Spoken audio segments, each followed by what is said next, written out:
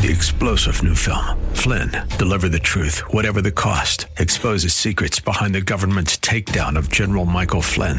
Flynn knew what the intel world had been up to. He ordered the first audit of the use of contractors. This set off alarm bells. He told the truth. He was the most dangerous person for Donald Trump to hire. They had to get rid of Flynn. Flynn, deliver the truth, whatever the cost. Available now. Watch it today. Go to salemnow.com. salemnow.com. Sorry News. Faith Talk 570 WTBN Pinellas Park and 910 WTWD Plant City. It's time for Verse by Verse, sponsored by Verse Ministries. Do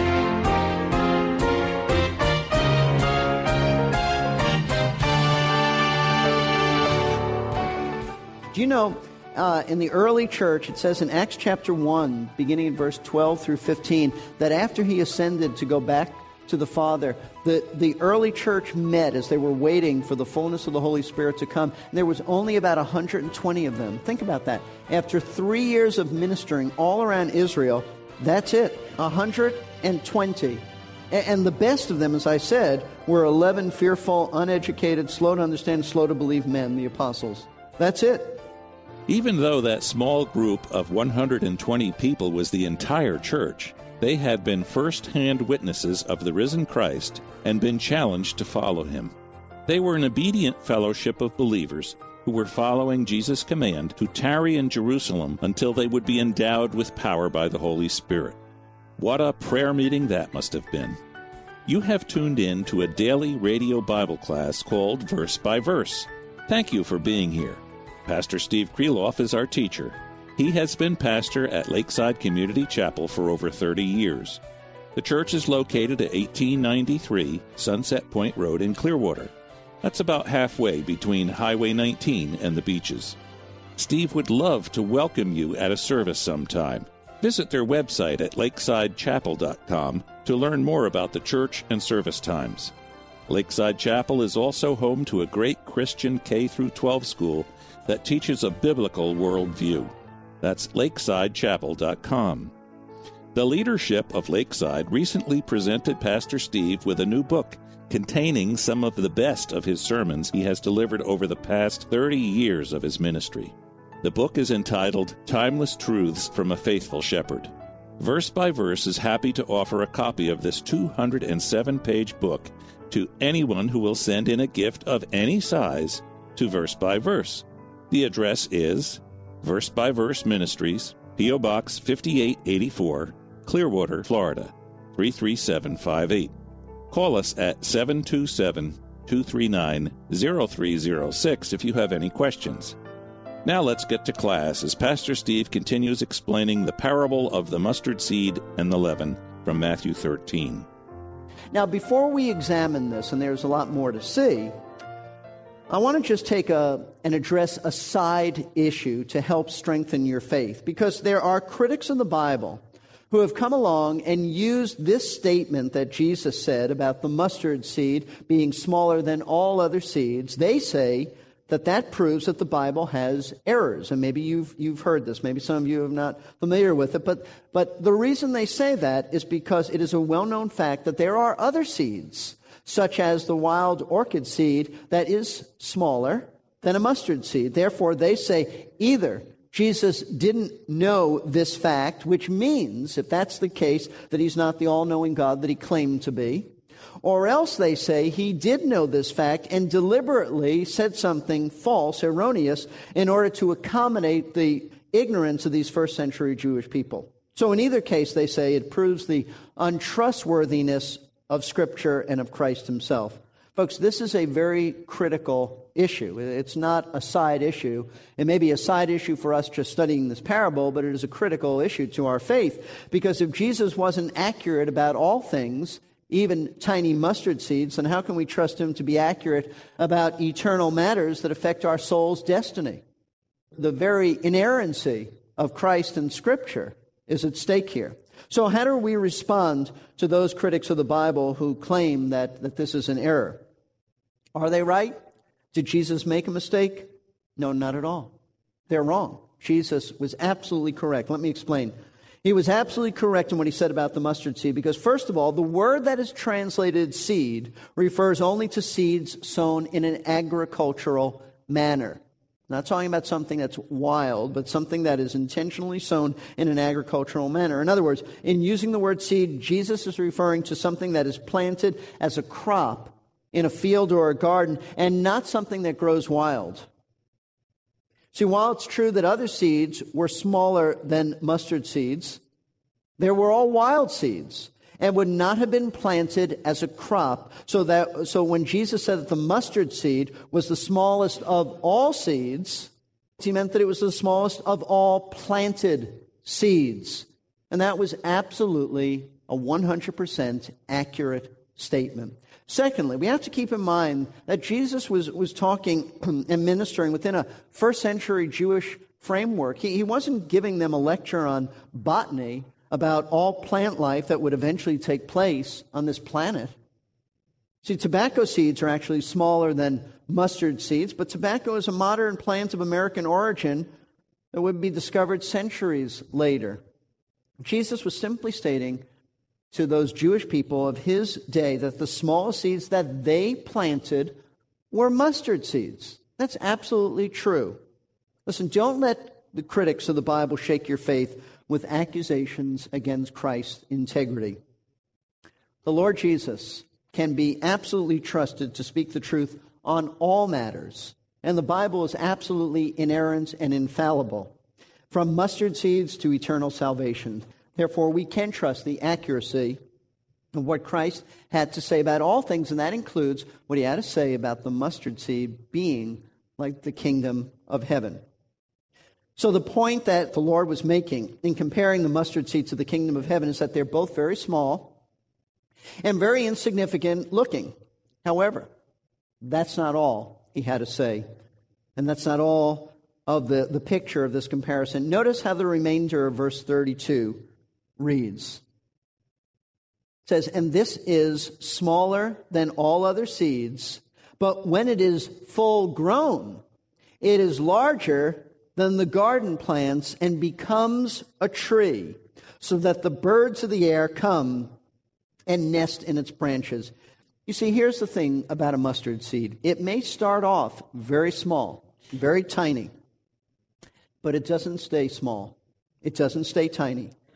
It grows to be such a large shrub that it actually takes on the properties of a tree, so that its branches are so strong and so sturdy that birds can actually come there and nest and stay in that tree. It's a known fact that mustard plants in Israel often grow to a height of 12 to 15 feet, and it is not uncommon to have birds nest in its branches. And so Jesus compared his kingdom to a mustard seed because they resembled each other. They're very similar in the sense that they both started off small and very insignificant, unimpressive looking, but they grew into something large, significant, and very impressive. Now, that's basically what the parable says. And that's exactly how the Jewish people of our Lord's day would have understood it. They would have gotten it. But what does it mean? We have to understand the spiritual and deeper meaning here to get the point. So what does the parable of the mustard seed mean? You know what it says. What does it mean? Interesting. When we're studying these parables, we are not given anywhere in Scripture an explanation by Christ of his interpretation for these parables. We did have that. We did have his infallible interpretation explaining the meaning of the parable of the sower. We did have his infallible interpretation explaining the meaning of the parable of the wheat and tares, but there is no explanation given here by the Lord about what this parable means. And there's a good reason for that. It's not that hard to understand. It's self-explanatory. The main truth of this parable was obvious to his disciples, and it'll be very obvious to you in just a moment. What Jesus wanted his disciples to understand about the nature of his present-day kingdom was simply this, that like the mustard seed, it would only start off looking small and insignificant, but it would eventually grow into something that was enormous and very significant. Let me try to put this in perspective for you. During Christ's earthly ministry, his kingdom started out with a handful of people, and a motley crew they were. When you think about this, we did a study some time back about the first apostles, the first disciples. They were an obscure, small, very unimpressive group of men, mostly fishermen. They were theologically uneducated. They were slow to understand. They were not the sharpest knives in the drawer, as we would say. I'm always reminded of Philip, who I don't think was the brightest guy, who said after 3 years, "Lord, show us the Father." And you just can hear Jesus sighing, "Philip, how long have I been with you? How you're not getting it yet?" I mean, these were not the sharpest guys. They had little faith. They did not comprehend things. They had to have things explained over and over again. They were constantly arguing about who was greatest in the kingdom. This was the nucleus of the early church. That's how the kingdom started. Jesus called them in Luke 12:32 his little flock. That's really a bit of an understatement. Little flock. The people who followed him were not the prestigious elite of Israel.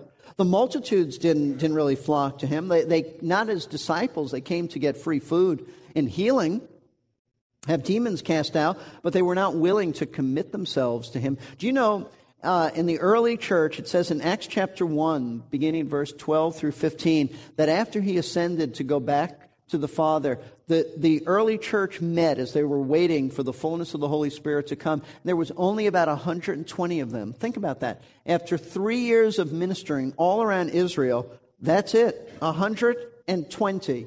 And the best of them, as I said, were 11 fearful, uneducated, slow to understand, slow to believe men, the apostles. That's it. As someone said, a modern church of that size is thought to be quite small, yet that was the nucleus of the early church. So think about the whole earthly ministry of our Lord, just like a tiny mustard seed, small, insignificant in appearance. Jesus, after all, came preaching to Israel that he was their king and the kingdom had arrived. He said, "Repent, for the kingdom of heaven is at hand." But nobody took his kingdom really seriously. Nobody, except this little handful. It looked pathetic. It looked irrelevant. This was a king who was born in an obscure region of the Roman Empire. He spent his life among simple and uncultured people in a rather low-grade town in Galilee called Nazareth. Remember what Nathanael said about Nazareth? Can anything good come out of Nazareth? Even amongst the Jewish people, it didn't have much of a reputation. In fact, Christ's kingdom was so small and insignificant looking that his enemies didn't even recognize that it existed. Look with me at Luke chapter 17. I just want you to see when Jesus said it's like a mustard seed, that's exactly what it was. Nobody took note of it. In Luke 17, this is really interesting. It says in verse 20, "Now, having been questioned by the Pharisees as to when the kingdom of God was coming," they didn't even realize that it was there. "He answered them and said, 'The kingdom of God is not coming with signs to be observed, nor will they say, look, here it is, or there it is.' He said, 'For behold, the kingdom of God is in your midst. It already exists in my handful of unimpressive-looking disciples,' and they didn't even see it." So his enemies didn't even know that it was here. You talk about small. It's exactly what it was. And not even his own disciples got it. Remember in Acts chapter 1, verse 6, just as the Lord is about to ascend from the Mount of Olives, go back to the Father, the disciples, the apostles, say to him, "Lord, will you at this time restore to Israel the kingdom?" Now, we understand what they were talking about. They thought only of the inauguration of the Messianic kingdom, that glorious, large-scale kingdom. That's all they thought about. They were still looking for the grandeur of his visible earthly kingdom. They failed to see that they were the start of the kingdom. They were it, and they didn't even realize it. So Jesus was absolutely correct. His kingdom really did start off rather obscure, just like a tiny mustard seed, unimpressive looking. However, the point that he was making in this parable was that though small and unimpressive now, his kingdom wasn't going to remain like that. It would grow to something that would be very large scale. Because just like the mustard seed, it would grow into something so large that many would take refuge in it, just like, notice this, just like the birds nesting in a sturdy tree that was once a small mustard seed. In other words, Jesus was encouraging his disciples to understand that though his kingdom was minuscule looking now, it wouldn't stay small. It would grow into something that would have an impact, watch this, on a wide world scale. It would impact the entire world. Now, I want you to see this. I want you to notice something that's important. Jesus didn't say that his kingdom was like a mustard seed in the sense that it would just grow. He actually said it would grow and become so large and so sturdy that the birds of the air would come and nest in its branches. Now, why did Jesus say that? He didn't need to have that imagery there. He could have just said it would be large. But he spoke about birds nesting in it. There are some Bible teachers who will say, and they insist on this, that just because Jesus spoke of birds in a negative way in the first parable, the parable of the sower, when he said that the birds represent Satan, who swoops in and snatches away the seed of the word, so they say that every time you see birds in a parable, in any parable, it has to be in a negative way. I don't think so. I reject that. There is no indication in this parable that the birds represent anything evil. They did it in another parable, but not in this parable. As someone has pointed out, the figure of birds making nests normally calls to mind that which is positive and helpful. Nesting carries the thought of protection, safety, refuge, and sanctuary, while the mother bird provides for her young. So normally, when there's an imagery of birds, it's in a positive sense, unless noted otherwise. But there's something more.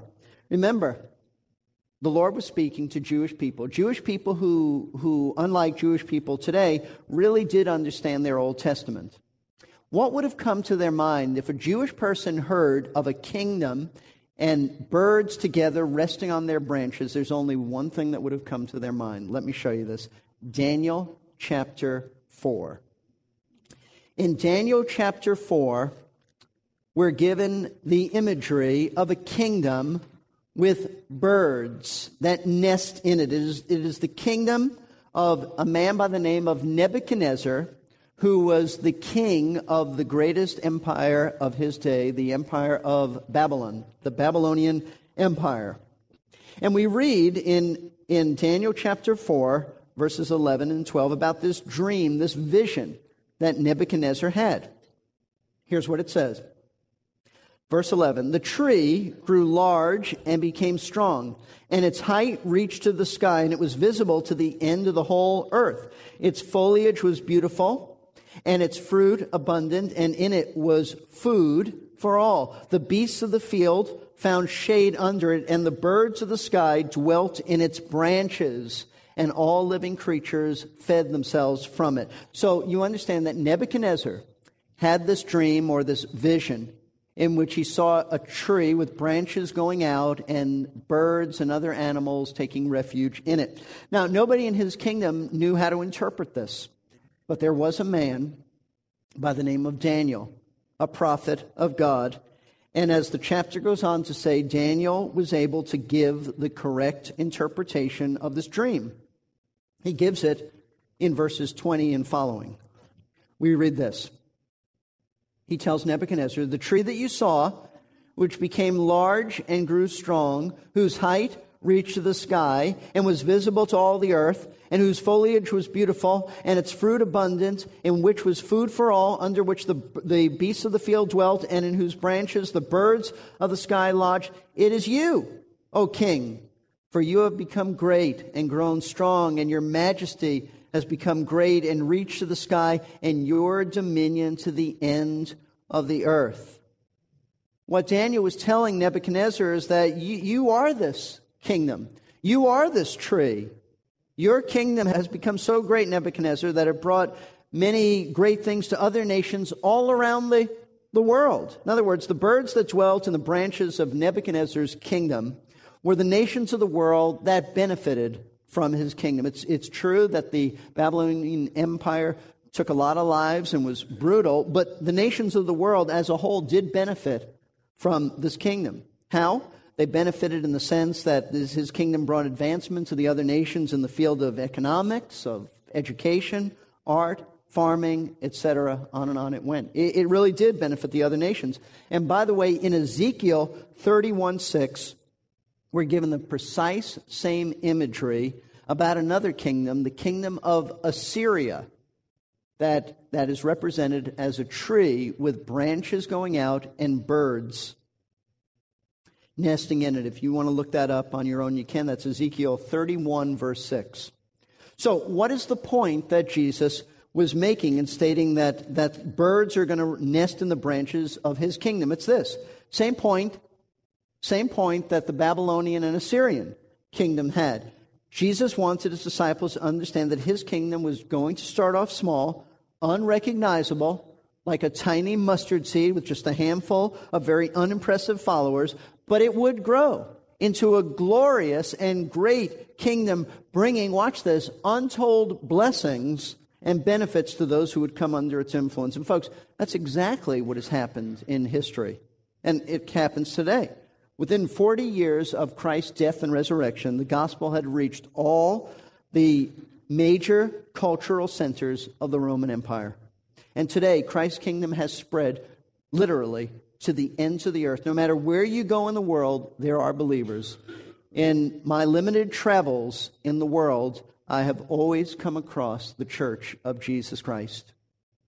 Even in Papua New Guinea, there are believers sitting around worshiping the Lord, no matter where you go. And when believers live in obedience to the Word of God, they do become great blessings to the nations of the world that they live in. How? When they are obedient to the Word of God, believers have the strongest marriages. They raise children who are respectful and obedient. They lift the moral standards of their society. They demonstrate compassion and kindness to those who are hurting.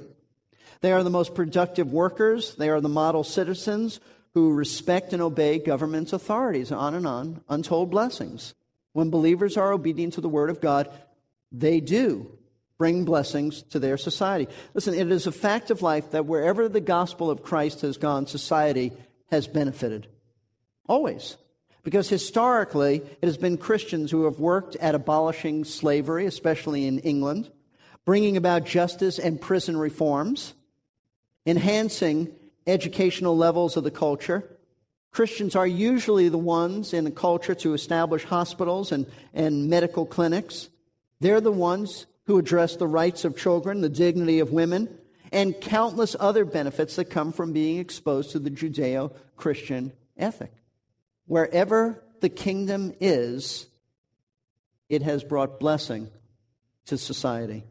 So why did Jesus tell his disciples this parable about the mustard seed? Simply because he wanted them to understand that in spite of being so few in number and being opposed by Satan, his kingdom would grow into something special, something so large that it would cover the world and have a global impact. And folks, you and I need to be encouraged by the same truth. Sometimes we do feel like we're very alone. I was talking to a Christian leader recently, and he said to me, he said, it just gets so lonely.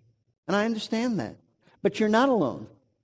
You're not alone. You are part of something that is bigger than what we realize. And sometimes people kind of get just locked into their church and thinking, well, that's all that we really are, just us in a church. But no, you're part of a vast kingdom, reaches around the globe. You may feel at times a bit overwhelmed by living in a world that's very hostile to Christians, Christ, and Christianity, but you are part of that vast kingdom that stretches around the world, a kingdom that has bestowed blessings upon believers and unbelievers wherever it has gone.